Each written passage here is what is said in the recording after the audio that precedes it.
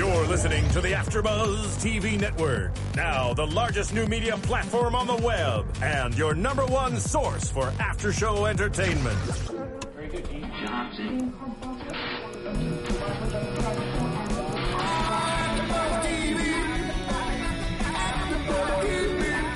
From the AfterBuzz Studios in Los Angeles, California, presented by Maria Menounos and streaming live thanks to Akamai Technologies, this is AfterBuzz TV's Turn After Show. We'll break down tonight's episode and get you all the latest news and gossip. And now, another post-game wrap-up show for your favorite TV show. It's AfterBuzz TV's Turn After Show. Hey guys, what's up? Tell it real quiet like it is. Let's whisper during the entire podcast. Hey guys, how's it going?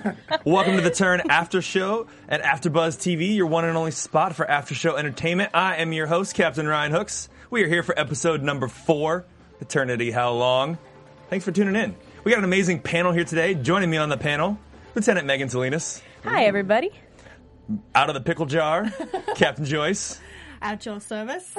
Beside me, Dylan Chance, unranked. I don't even have a title? Man, this Listen, is horrible. as a we've major. learned in this week, you can lose your title real fast. Real fast. So this is TBD. It's okay, I'm a spy. He's a spy, and we'll see what happens. We're going to go from there.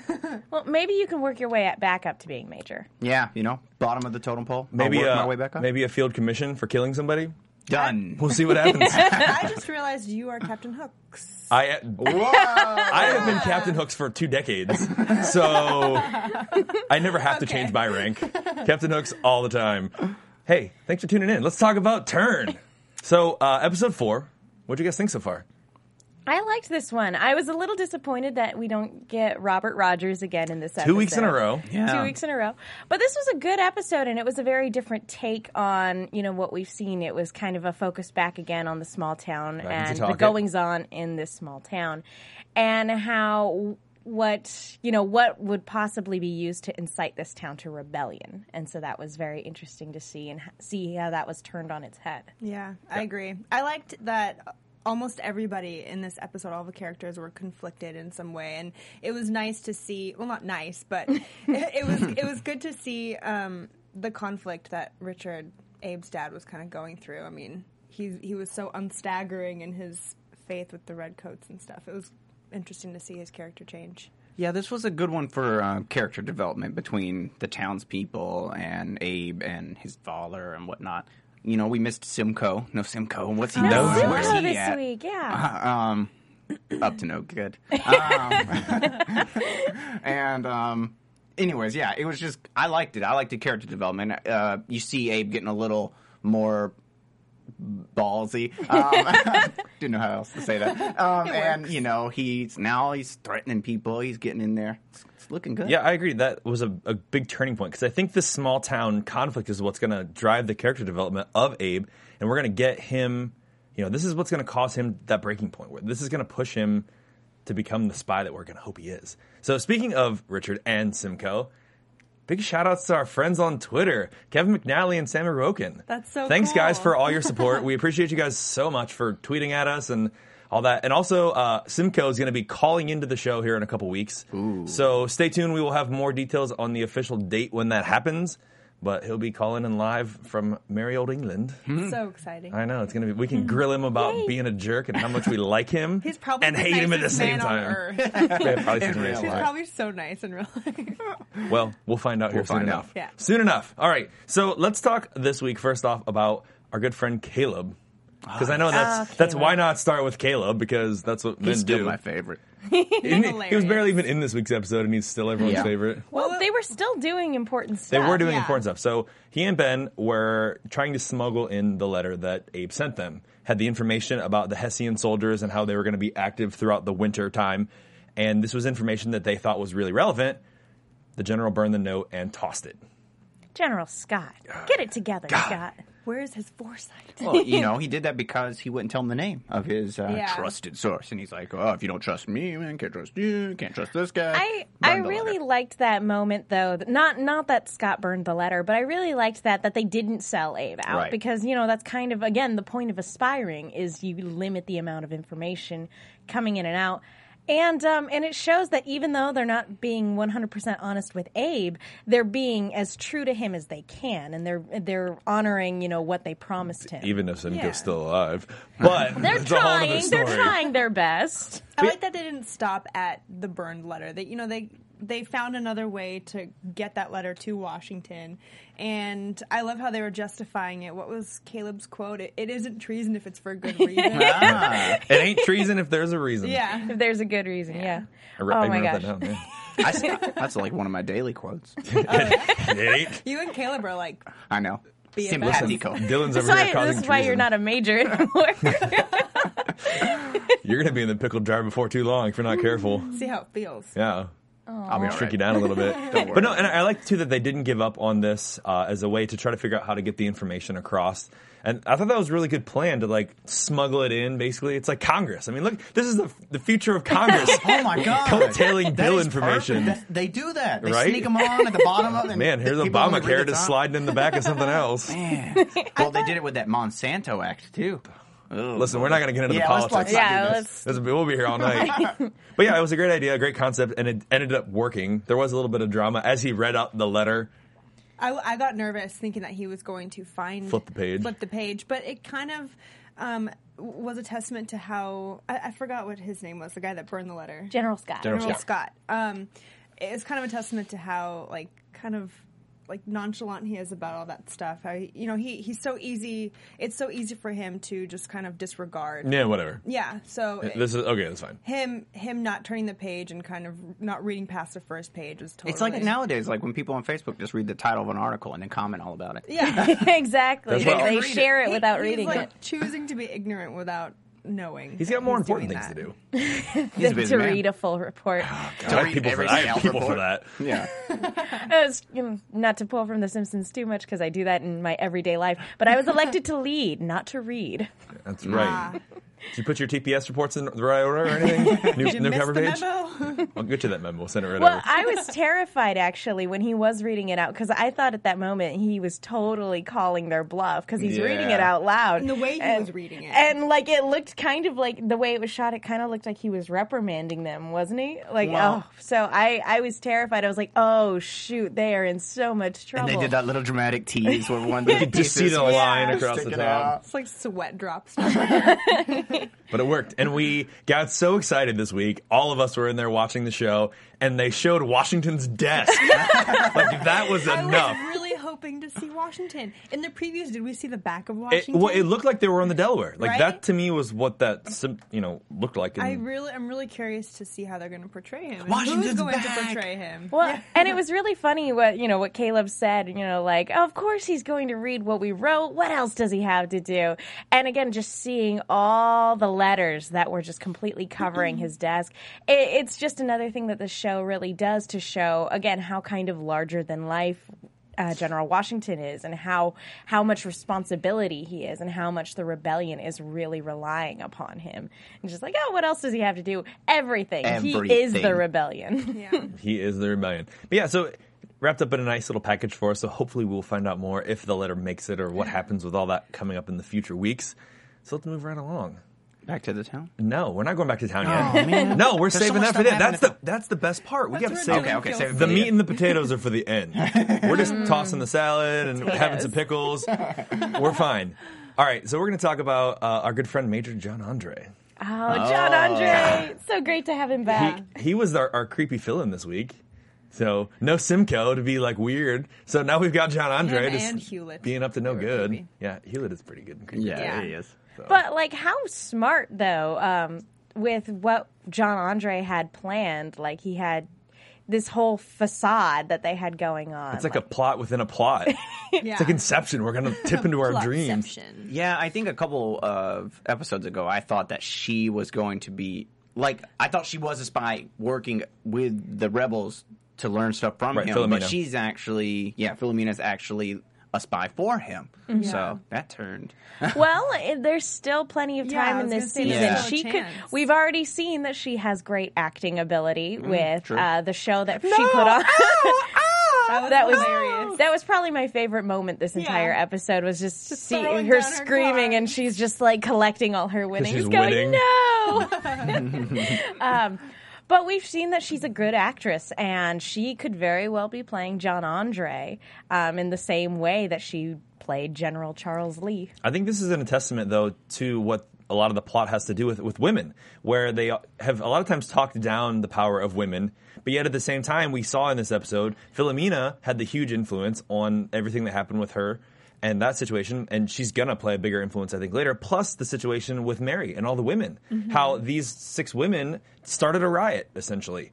Yeah, these women incited the town almost to the point of revolt. So, yeah. And, I mean, we're going to see that more with Anna here in the coming weeks as well when she returns, because we didn't have her this week as well. Nobody went to the bar this week. They were busy revolting. They were having an eternity of how long. Quilting parties, digging up. We'll get there. I don't know about you guys. I have alcohol in all my quilting parties.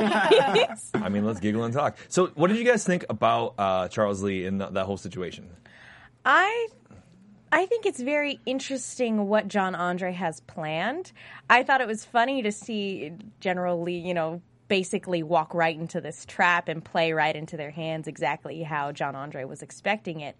I don't know what to think about him as a character yet. Right now he just kind of seems like a pawn in Andre's scheme, and that's exactly what he's planning on. Andre wants to build him up to be this great hero and send him back to the rebels so that he can take over for General Washington and then eventually bring about the surrender of the rebels to reconcile the crown and the colonies. He's giving him this kind of false power, offering some sort of false deference. But basically that's going to allow Andre to cause the surrender, which is going to make him look awesome, because he's now going to be a lord or something amazing if that goes down the way he plans. Well, he'll have ended a war. Spoiler alert, it doesn't work. Nope.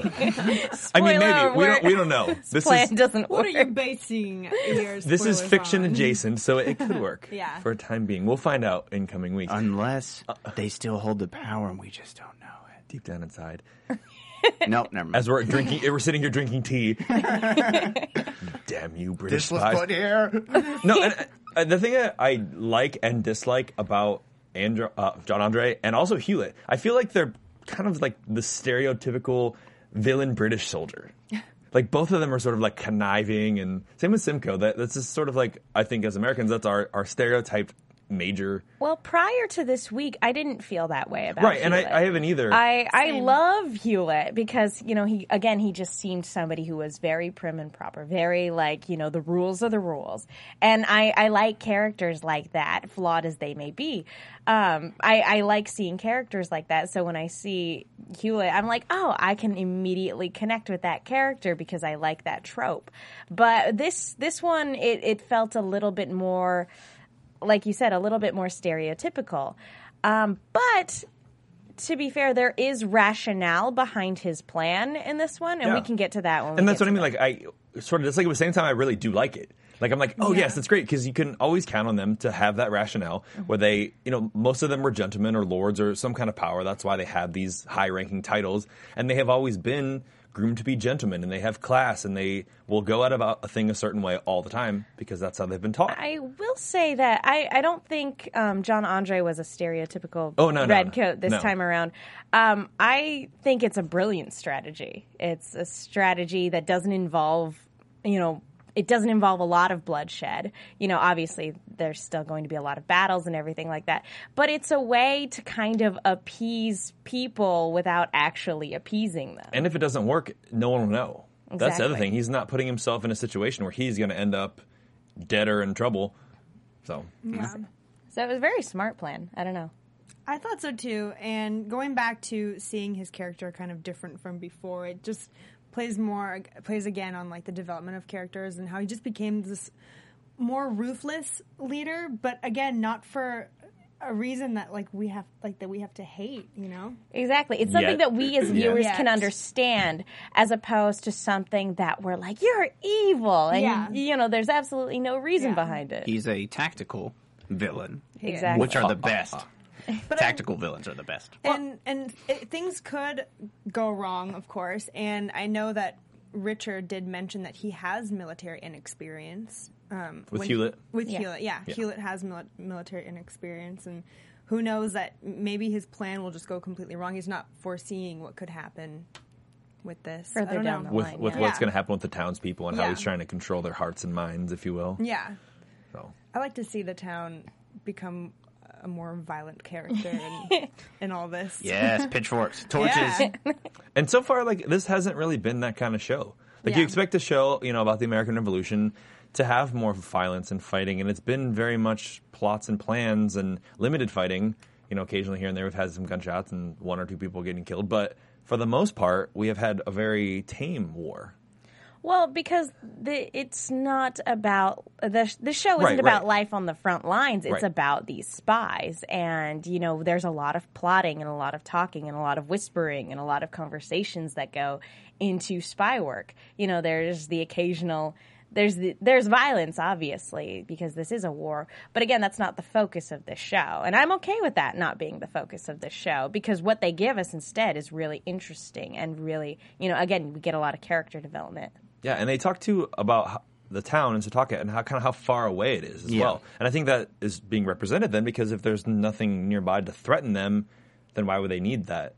So they're going to continue to not have any battles there, hopefully. Hopefully. Until there's a riot. Well, that's the whole idea with the tombstones, but keep going. Oh, no. Yeah. That's where I was going. I'm wait until we get to the town. I don't want to break into it yet. No, Saving the meat and the potatoes. Okay. Before we get into the town, we'll go there next, I promise. Okay. We're moving right along to the town. First off, I want to talk about iTunes. Oh. Yeah. It's my favorite part of the show when we talk it. about the iTunes. Guys, thanks for tuning in, and we appreciate you guys being here and listening to us, tweeting at us, giving us questions and comments and concerns, and loving the show, because we love the show. That's why we're here. So the best thing you can do to help us out is to go on iTunes, check out the show, give us a 5-star rating, tell us what you think, leave us comments. I don't have an iPhone, so I didn't read any of the comments on iTunes to read to people this week. Did anyone else? Anybody? Yep. I have a BlackBerry. I don't think any of us. We've all iPhone. sold out on I'm you, not Apple. Yeah. We are. But iTunes is awesome because I do download my music there and I listen to all the podcasts from AfterBuzz TV.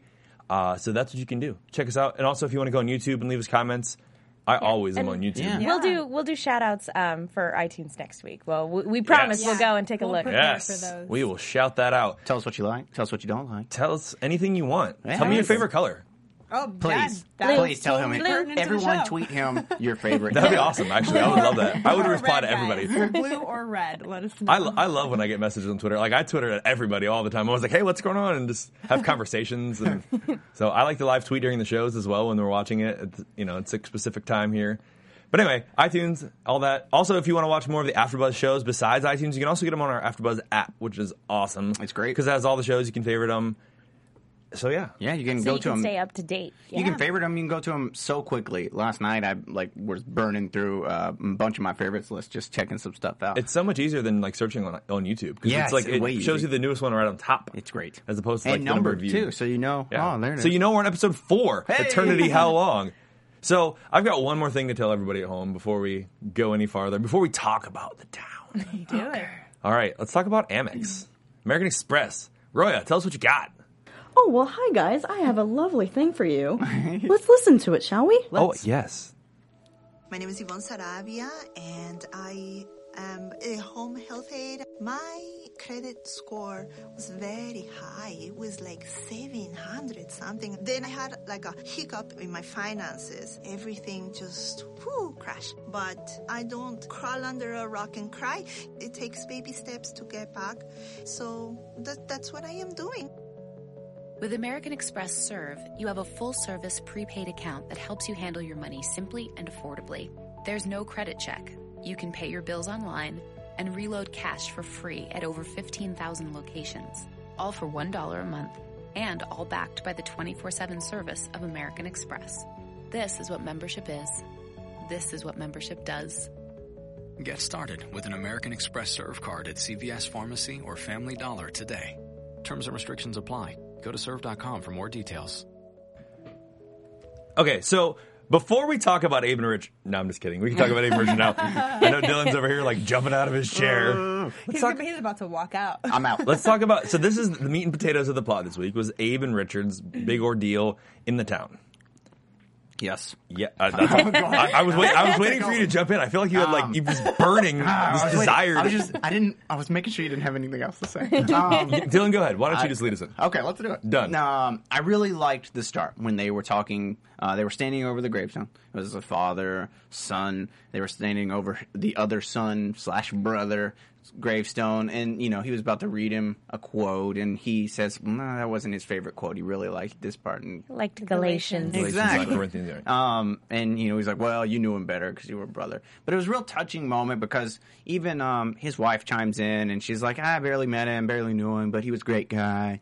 And just everything they say leads him up to be like, he must have been a great guy. Yeah. And Abe even mentioned that when their mother died, when they were really young, that was good. That his brother was able to comfort him by saying, whatever sprouts from the dirt is a sign she'll always be with you. Mm-hmm. And Abe is using that now to talk about, Thomas's passing and say that, in this way, he will always be with us still. And it was good because I think that moment bonded the father and son a little bit more because you're seeing them. It seemed like they were tugging at each other for a while, and now they're getting closer and closer. But then they still tug. But this week, definitely, I felt like there was a lot of growth in their character development and them getting closer because Abe really kind of went to bat for his father this week. And he's like, listen, I know this is a terrible idea, and I'm trying to help you, and this is what you should do. So it's really tough to say. I think their back and forth is going to continue in the series just with the way this episode ended. But yes, this intro scene was a really, really touching moment, and we see that at the end of the day, no matter the politics, they're still a family. Mm-hmm. And that was his favorite passage as well from Galatians. No, he's just come to think of it. Come to think of it. I like Galatians. That was mine as well. I too prefer Galatians. Going back to Abe and Richard's relationship, I'm glad that Abe was, as much as his father's attitude towards him can discourage him and make him feel like Thomas was the favorite, and he probably was. But I liked Abe's persistence in ensuring his father that, he's trying to help him. He's there to defend him. He's there for his dad no matter what he decides to do. Or he's trying to make sure he makes the right decision. So I liked that growth in their relationship. Yeah, when they're arguing, he's like, "I'm not defending the rebels. I'm defending you. Like, you're what's important to me." And I think too the thing that I see a lot in these episodes is the effort that Abe is putting in, because every son wants approval from his father, and everyone wants that, especially from parents. And since they don't have anyone else really, I mean, his brother's dead, and he has a wife that he doesn't really like. And he's kind of forced to marry, and their mother's gone, so that he doesn't have anybody that he can really try to get approval from, and that he looks up to. And so I feel like he's really, really trying to get that approval at all costs, even if it's kind of putting himself. And I wonder if later down the line that might cause a problem. There might be something that he'll do where he's trying to please his father that's going to cause more issues than it's worth. He's going to have to make a choice. It's going to come down to that. Definitely. Yeah, eventually, I feel like there's going to be some sort of irrevocable, if I could talk, irrevocable rift between the two, between either Abe and his friends, the rebels that he's, fighting for, or with his father, who is his family. And I think he's probably going to lean more towards the rebels. Yeah. Who doesn't choose Caleb in that situation? Yeah, easy, every day. Every day, all day. Because that's what bearded men do. We stand up for each other. Yes. His grow a beard. Epic, if you grow a beard, you can get promoted. Oh, all right. Done. Just keep it going. Already well on your way. Yeah. Just keep it going. I shaved 2 days ago. Back on the topic at hand. So the major point of this plot here is that Major Hewlett wants to move the cannons into a position that's better for the defense of the town. They need a garrison, they need a quarry to support this, and they need to kind of bury the cannons. So his idea is to basically break up the tombstones, use them as rubble and rock to help, support the cannons so that when they're fired, they're not going to break, and also make a shield. It wasn't necessarily to break them up, to use as rubble. He wanted them to use as full tombstones to sort of... shield, but intact, because of what he says at the end of the episodes. It's hard to fire upon a tombstone, so because it means a lot to people. It's sacrilege to sort of desecrate. He's hoping that the other people won't fire at them. Yeah, exactly. He's like, if it's that hard to give them up, it's going to be that hard for people to fire upon them as well. Though. You know, I mean, I know what he's trying to say. That's his rationale, but, like, you get up there and you're in the middle of a war and you're like, what are those things guarding the cannons? Tombstones? We surrender. Like, you're just not going to shoot them. No, shoot them. Well, and that's with the potential shielding of them. Usually when they had cannons at this period, they didn't really like fire and explode. They kind of skipped the cannonball and try to take out people's legs, so they're hoping that they can cause damage by shooting at them, and these will hopefully shield the cannonballs. Yeah. At least one. Or two. What was the one on limestone? Limestone and granite. Granite and slate was the other. The slate will break right apart, though. Yeah, right apart. Yeah. Go on. I felt like you had something to say. I was going to say, going back to what Hewlett was saying, how it would be really difficult for anyone to fire to Tombstone. I feel like for the rebels, and I'm not a huge history person, and watching this I'm learning a lot of stuff, but from what I think would be the perspective of the rebels is they're kind of fighting for the people and for their freedom. So they would have that sympathy, and they probably wouldn't surrender, but they would probably find another way to go around not having to shoot in that direction. And there's also the fear of sacrilege too. You know, Richard brings it up. The point, you know, above all else, there's God, and if you're doing something that's an act of desecration against God, you know, that takes precedent above all else. That's not a sin it's not like breaking the law. That's committing a sin, and that, you know, again. That's the worst. God is a little bit higher than the laws and constructs of man. And that's where we get the title this week as well. Eternity, how long? And that's the funny thing about religion is no matter what side you're on, you're fighting for God. So that's weird. I mean, it's true. Well, not the rebels going to be like, we're fighting for God. The other guys are like, we're fighting for God. Not in the same way. You're making it sound like it's a religious feud, and that's not it. No, but they both use it to instill fear and control over their people. Yeah. Okay, that's fair. Yeah. On both sides. On both sides. I was seeing if this was going to get heated up here. This felt like a religious battle was about to start. No. Just saying that's how it, like, he's saying, like, you know, Richard is preaching saying this is, you know, God wants you to sacrifice and, you know, put what you hold most dearest first. But I bet on the other side, they're saying the same thing, well, you know. You know, Hewlett made the point earlier that God, you know, he quoted Romans and said that, you know, the powers that be were elected by God, and that our king in turn was put there by God, and that he was put in his place by their king. Mm-hmm. And so, you know, kind of inferring that his word is the word of God, and that's where we get a lot of problems. It's like, you're going on a little bit of a power trip here. There a little bit. That's really stretching it. But yeah, it is one of those things where religion is used to, you know, as a means to justify an end, mm-hmm. and we've seen that can be used in really not so morally sound ways. Right. So. And I think, too, with talking about the people and the town a little bit, too, this is still early on in the revolution in the aspect of the time frame that it's taken place. And at this point, a lot of people, like, weren't really in on either side. They were just defending their homes, and they just wanted to keep living their lives, and they wanted things to stay the same. Yeah, the townspeople. The townspeople, because they haven't, you know, the conflict hadn't escalated to the point that it does in the 1780s. And I think that we're seeing that with the people. They don't really care about the war. They don't really care about what's going on. They just really want to keep living their lives. They don't really want to take sides, or they're not interested in that. They just want to have peace amongst themselves. Well, and really, if we're looking at it numerically, only about a third of Americans were actually rebels. Everybody else was just kind of like there. Yeah, they were either loyal to the British, or they were just like, we just want to go about our lives. Or if they were loyal, they just said they're loyal and didn't do anything at all and just kind of kept living their lives like normal. So exactly, rebel. Rebel, yeah. I would have been a rebel. I do want to see the town come together more and become more of a character in the show. I thought it was really cool to see all like of them as a collective unit. town. Yeah, so we have Martin, the new apparent voted leader. I like Martin. I like him. Hey, he was just trying to protect the Tombstones, where he's coming from. Right.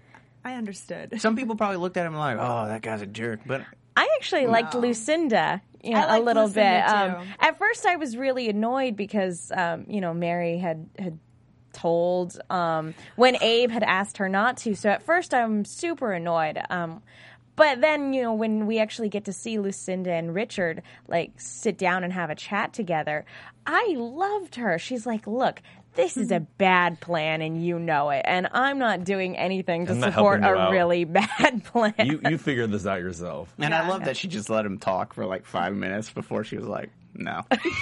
No thanks. The whole time. You're not convincing me. And again, she is a woman in the show who displayed some sort of power, or she made Richard sway his decision or made him think about what he was going to do. And actually, this is really subtle, but he said that, the tombstones would only be used with the consent of the heads of the family. And he went to her for consent. That says a lot about her as a matriarch. He didn't go to her grandson or her son or whoever would be, considered the head of the family after her husband passed away. He went to her. Yeah. And so I think that speaks volumes about her and her character, even if we don't end up seeing much of her in the show. I really liked that. I wonder if they have some sort of system in place where they have elders in the town. The town elders. I wondered if she was maybe one of the town elders that had been had been there, and that was part of the reason he went to her, because she was influential, regardless of female or male. They didn't say anything about a group of elders or anything like that, but he said specifically that her family was held in really high regard. Which means they've probably been there the longest. Yeah. Because they were talking about, when he was talking about the tombs that wouldn't be chosen, there were the original townfolk tombs that wouldn't be touched. That was probably her. And it might have been part of her family, or families that have been there since the town was started. Right. Because we don't really have a semblance of history of the town in the aspect they haven't talked about it. It doesn't seem like it's a town that's really... Maybe it's old, but it's always been small, because in the entire history of this town, there are only 147 that's what I was getting to, the tombstones. 147 tombstones. So it's either hasn't been there a very long time, or it's always been small and people leave. Well, there's a lot of old people walking around, too, which is weird for back then. I mean, it's true. I was thinking that when Richard was drunk, right? When he was reading all those books and everything. Oh. It's he's old. He's not that old. Well, he's old for back then. That's real. Life was very, very short back then. Yeah. So it is... And harsh. It really was. Yeah, the fact that... I mean, if you were 30, you were an old man. Jeez. Well, yeah, if you made it to your 20s and you weren't married, a young lady would be considered an old maid. Yeah, she's a spinster. All right, let's talk some more about this plot that's going on here with Richard. And basically, we see that he has a decision to make where Hewlett gives him the option. You can either let Appleton pick the tombs, or you can pick them. It doesn't really matter. They're going to get picked either way. Well, yeah, and he gives until morning. Well, he ends up getting 3 days. Well, he gave him 3 days, but then when the town showed up at their doorstep, he gave him till morning. And I get the idea of him wanting to do it himself, because he was thinking, okay, if I just let him do it, the whole town's gonna go crazy. Everyone's gonna get murdered. This is gonna suck. Maybe if I do it, I can take the heat. I can ration with people, and they know reason him with and people. trust him. And also, he can help. I think he said pick people that would make the least amount of fuss about it. Yeah. So then they would not, maybe people that didn't necessarily care. But he did, with those rules, make it to where his family didn't have to get picked. Which a little bit. Yeah. I mean, if he was going to do it, he should have probably offered up the first one, Hewlett, which you would he do the turns out same, to, I think. Exactly. Anyone in his position would do the same, would accept that immunity. Yeah, but it's a little... but he made the immunity. That's different than accepting it. Hewlett put that on the table as the very first part of the terms and conditions is that your family is exempt, of course. Well, right, but then he wrote these town exemptions that he was going to tell to everyone, and that to me was kind of hypocritical to be like, well, my family falls into these list of special. Yeah, no women, no made. Children, no historic elders, no people that have died in battle. Yeah, he was trying to make it so that it seemed less shady that his family was exempt. So basically, men between the ages of 18 and 34 who died. But then for no reason. Yeah, it's a town of 147 tombstones, and he's ruling out women, children, and people who died. There's 138 tombstones gone. Exactly. Yeah. There are literally only 10 left. So by process of elimination, this is what we have. Yeah. I mean, and maybe that's what he was trying to do, is trying to eliminate all these categories so that there could only be 10 that they were taking to use as these tombs. I wonder how many they ended up getting, because we saw more than half the town assuming that was all the town. I bet they're going to use all of them. I think because he showed that leadership, and everyone, liked that he was taking that he was owning that decision. I think at least more than half of them would have followed his. And I footsteps. even though it was, even though it didn't, incite the town to a full-on rebellion, and even though we were able to calm, the revolt. It was very interesting, at least from Richard's, looking at Richard's character development, to see him not be hypocritical, because we've seen him make choices in the past where it was really contradictory or really selfish, like last week, calling dibs on Anna's crops and, basically selling them to the highest bidder when they weren't his to sell yet. That was pretty hypocritical, and like reconciling with Abe and then Anna being an... So we've seen a lot of kind of hypocrisy from this character before, and to see him finally set that aside and take responsibility, even though we want to see the town rebel, it was very interesting to see that progression anyway. I have a question then that I would like to pose based on that topic that we just covered. When the tombstone is being unearthed, we see Abe standing towards the back and towards the side. He doesn't join in to anything that's happened. And we've kind of seen him in conflict this whole episode about digging up the tombstones in general. And that was something he was against from the start and told his father the entire time. So do you think that this is going to play an influence in the relationship? Because I felt like at this point, Richard took a step forward in doing something that was unselfish, like you said, and took a step towards something that could potentially grow the relationship. But I feel like Abe maybe took a step back because he didn't like the decision that was being made. Yeah, when Abe went to go talk to him, he thought that his father was going to stand up to Hewlett, or stand beside Hewlett, but make him convince Hewlett that not digging up the tombstones was a good idea, to make it to somehow talk Hewlett into thinking like it was his idea, in the same way that Abe had talked his father into doing it. When he walked over and started digging up Thomas's tombstone, that was the exact opposite of what Abe thought. And that's what I'm posing is because of that. Do you think that now this is going to cause more tension? Oh, totally. Absolutely. I mean, Abe didn't want to see his dad digging up his brother's grave like that. Yeah. And he just looked pissed off. Like he was like, no. And the whole town was doing it. Like he looked pretty upset. He was one of the few people that didn't join in the doing that. Because I think he saw like, my dad just tricked this whole town into doing this. Like, holy crap. I think he was disappointed. I mean, definitely disappointed that his dad didn't do what he thought he would do. Like, because, Abe gave him this advice and told him to stand up for himself and whatnot. But I think he still knows that his dad didn't want to do any of this. And in order to... The way Richard convinced everyone to do it was really... I don't know how to explain it. It was manipulative. It was manipulative, but it didn't cause anything to happen with the town. Like, everyone followed his lead. He was being an example, and he wasn't being a hypocrite. So exactly. It was manipulative. It was manipulative, but heartfult. Exactly. In a weird way. Heartfelt manipulation. Oh, yes. And I think Abe is conflicted with this, but again, he knows his dad didn't want to do it to begin with. I don't think he's going to... I don't want to say that there's going to be conflict between them. I'm going to answer it that way. What it was he thought that he and his father were going to pull the wool over Hewlett's eyes, and instead his father pulled the wool over the town's eyes instead. That's a lot of wool. and that seemed like the plot. Like, as they were talking when they were in the study, the idea was, the old rule of politics, if you can't beat them, lead them, kind of thing, where he was going to take control of the town and lead them in this revolt. And basically convince Hewlett that this is a bad idea because they have the power of numbers. Right. Good old democracy. Getting the votes. But that totally backfired on Abe, I think, in the opinion of when the tombstone started getting dug up. And again, he didn't join in.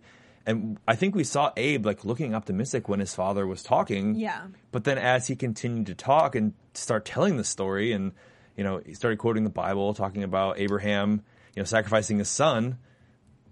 Go on. It's burning in there. I see it.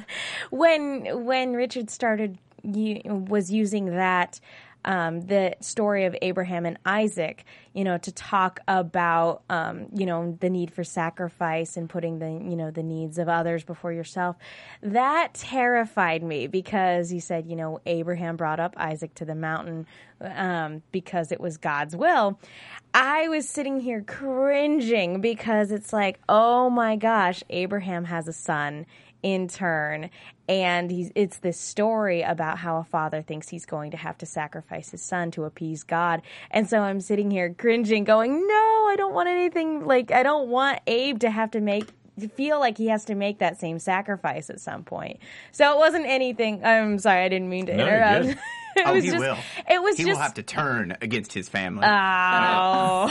Listen, puns are the lowest form of comedy. So I love them. Me too. They're funny. See, back to your heartfelt speech about Abraham and Isaac, please. But it was getting too heartfelt. But in that story, Abraham didn't end up having to sacrifice Isaac. So I hope that. I just hope that Abe doesn't feel like he has to be put into that position at one point. I hope that's not foreshadowing. But if it is foreshadowing, it's brilliant. I mean, I don't see why it makes sense to me. He's going to have to choose between his family. We already talked about how he's going to have to choose between his father and the rebellion. And probably his family, because you think his wife's going to go along with, his spy ring and stuff? Yeah, she can keep a secret. Yeah, exactly. So he's going to have to make a choice one day. And he might have to lose his son and wife. I wonder if the Abraham and Isaac story was sort of... maybe if it's not foreshadowing, maybe it was just to illustrate that Richard was sacrificing his son's tombstone. Willingness to sacrifice. Yeah. It represented a rift also between, by doing this, he might also be sacrificing his relationship with Abraham. So that's true. But yeah, I like what you pointed out, that it might not be foreshadowing, that it's actually just illustrating what he's doing. I would like it to be foreshadowing. Some drama. Well, he does, regardless, sacrifice the tombstone, and that's what's important because that basically unites the town. The part that I want to talk about now, did any of you see it coming at the end when Appleton and Major Hewlett are standing on the porch talking about the entire time that it wasn't even about the tombstones? The reason that he did this was about controlling the hearts and minds of the town. The tombstones are totally irrelevant to anything that he has planned. He doesn't care. I was surprised at how much thought went into the decision to use the tombstone, because this entire episode, like we were talking about earlier, it seems like it's just sort of a stereotypical, redcoat decision, in terms of media. It just seems like, oh, I'm doing this because it's power. Yeah, it's power and everything like that. But he actually put a lot of thought into and reasoning into why this was a good decision, not only to incite the town to their cause, but also, to literally have a shield against the, rebels in the case of attack.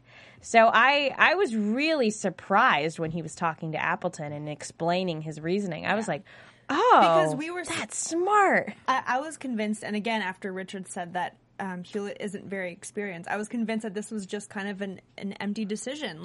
Maybe it is the best strategy to put the cannons there, but I thought that was it. Well, they said he was inexperienced with war, right? War, yeah. So, but he seems very experienced with psychological warfare. And the thing about that to consider, that could have gone horribly, horribly wrong. Yeah. Because this could be the reason they made the comment about not having that experience. This could have ended in a riot. These people could have killed every single one of those soldiers, and Hewlett could have been dead. So, I mean... Well, there was a lot of psychoanalysis going on in this episode. We have Caleb and Ben, analyzing what they think General Scott is going to do. And then we have Richard and Abe sitting here and psychoanalyzing Hewlett. And then we have Hewlett psychoanalyzing Richard and the entire town. And John Andre also psychoanalyzing as well. Exactly. Mm-hmm. So we have an entire episode where people are psychoanalyzing one another. Psychological warfare. They're trying to figure out what they're going to do while they're figuring out what they're going to do. Well, it's like sitting down and I know they were playing checkers earlier, but it's like sitting down and playing chess and figuring out where your opponent is going to put the piece. Before they do it. Right. Based on the logical thought process. Knowing your opponent's next move. Always being one step ahead. Exactly. And good. And that as I stutter out. That's a great thing for this show because we're getting a lot of really smart characters. Now, if we have characters that are analyzing what other characters are going to do, who's going to end up outsmarting who becomes the question. Yeah. Who's going to end up being the smartest person in the room? Because essentially, somebody has to lose. Washington. George Washington. Spoiler alert. You're my number one. You're my number one guy. Dollar bill kind of guy. Okay. Do we have more we need to talk about? We didn't talk about Mary. Yeah, and her gossip and her inability to keep secrets. Well, we glanced over it, but what we didn't mention is that this is the first episode where we've seen Mary and Abe be intimate in any way. An attempt to be intimate. Yeah. But he still didn't want it. Yeah, he didn't want it. She wanted a baby. She was like, oh. Well, and it was nice because he had told that touching story, and that's what made her kind of turn on a little bit, based on because she talked about how Thomas was upfront about his family, and what's what made her want to be part of their family. Yeah. Because how high he talked about, and she wanted her son to have a brother like he did. Yeah. And I think at the same time, like that was her like reasoning, but I think you're right where like she was using that as a reason, but she really was just trying to reconnect with her husband because, last week she found out about the other girl. And she asked him about that. Yeah, but she didn't come out and say, if you're thinking of Anna. She didn't say it. She wanted him to say it. She danced around it. And even when they were trying to be intimate, she's like, I can be anything you want to be, you want me to be. Because of everything that she said and done, I think so far she's my least favorite character on the show. I mean, I know she wants all these good things for her life and for her husband and everything, but there's just so much that she's failing to do. I'm just like, what? Yeah, my least favorite character is the baby. Man, that baby does nothing. I like the baby better than Mary. I mean, it's nothing against the actress, but it's just, Mary's character right now is just kind of... I feel a lot of empathy for her in her situation, but yeah, it is kind of frustrating because you're like, there's a lot of potential with being, Abe's wife, with being our protagonist, with somebody who's so close. And it just kind of seems like they're using her as dramatic fodder instead of actually treating her like her own character where she can contribute, to what? You guys are sniggering over there. We're laughing at dramatic fodder. Yes, I was laughing at dramatic fodder. We love your word choice, actually. That's awesome. Hey, it makes perfect sense. Well, like I said, it feels more like they're using her as a plot device than as a character who's really going to have an impact on the story. Yeah, but we still see that she may... I talked about this last week, that something may happen with Anna, something with Aspiring. There could be a part for her yet. Oh, totally. Because... Obviously, we talked about the women and their influence. Mm-hmm. She could step up. But right now, there's nothing... just a loose cannon. With a loose mouth. Does Abe know that she confronted Anna and no. falsely accused her of cheating on her husband? As far as we know, unless there was a conversation that happened off screen, probably no. Yeah, nothing they would show that. That's something that's relevant that they would show. So he doesn't know that she's someone who can... That she's someone who cannot control like what she's thinking and all that stuff. Well, no, we saw her step it up last week when she did confront Anna. Like, I actually even though she was wrong and that was misguided, but she didn't confront her with something that was, correct. It was just she just picks and picks and picks until. Something terrible happens, like the town ganging up on Richard. So. Well, we're going to find out, I think, in the coming weeks what happens with everybody, because we've got more episodes left. But before we go into next week, let's talk about next week. Who has predictions? Before we go into next week. You liked that. Yeah, I did. I loved it. Ooh. It's like this creepy, scary noise. Joyce, what do you think's going to happen next week? Tell me some predictions. I am going to disagree with your idea that Richard and Abe are going to butt heads. I think somewhere down the line in the season, Richard is going to side with Abe, or maybe he'll find out he's the spy and understand why. And I think him and Abe will come together. Honestly, I think in the future it's just going to keep being this tennis match. They're going to keep going back and forth between them bonding and them being pulled apart. I genuinely think it's going to be like a pendulum. There will be back and forth, but I think Richard is going to see what Hewlett and the Redcoats are doing and not want to be a part of that and associated with it anymore. Okay. Well, Dylan? Yeah. Oh, I'm sorry. Megan, real quick. There was a bit in the preview that we were all shocked by. Abe kisses Anna, and then she pushes him away. So I think a lot of confessions are going to be made next week. That's what I was going to say. I think what we were talking about before about knowing if Anna or his wife knows about Anna and they talk about it, I think they're going to talk about it this time. And it's all going to come out. We see Rogers is returning next week as well. So they showed him in the preview. He's awesome. Washington's backside. Maybe. Well, they showed a bunch of boats. I don't know if it was for sure Washington. Maybe. We're hoping. It wasn't in the boats. It was they showed like they were like Washington and he was walking. We were so excited awesome, at the prospect of seeing just his General desk. Washington. We got excited about it. So who knows? If we actually get to see him next week, I think we're all going to lose it. Yeah. No show next week because we're going to be busy crying about Washington. Dollar bills, y'all. You know what? I want to know where everyone can find more information about each and every single one of you. Lieutenant Megan Salinas. You can find me on Twitter at The Menguin. That's TheMenguin. Special shout out for Kristen Carroll. You can find her on Twitter at KristenCarroll13. And you can also find me and her on Agents of S.H.I.E.L.D. with Captain Joyce on Tuesday nights. Captain Joyce, that's you. It's me. You guys can find me on Twitter at JAzuri, on Instagram at IRUOJA, and on the Tuesday Night Agents of S.H.I.E.L.D. podcast. All right. Sergeant Dylan Chance. You yay! got a Battlefield commission today. Yeah. You can find me on Twitter at Dylan Chance or tonight on Cosmos. Ooh, yeah. And as always, you can find me at RyanHooks92 on the Twitter, on the Instagram, on the Facebook, on the YouTube. I'm there all the time. Everywhere. Guys, thanks for tuning in to the Turn After Show. We will catch you next week when we get episode 5. Cool. See you later. From executive producers Maria Menounos, Kevin Undergaro, Phil Svitek, and the entire AfterBuzz TV staff, we would like to thank you for listening to the AfterBuzz TV network. To watch or listen to other after shows and post comments or questions, be sure to visit AfterBuzzTV.com. I'm Sir Richard Wentworth, and this has been a presentation of AfterBuzz TV. Buzz you later. The views expressed herein are those of the hosts only and do not necessarily reflect the views of AfterBuzz TV or its owners or principals.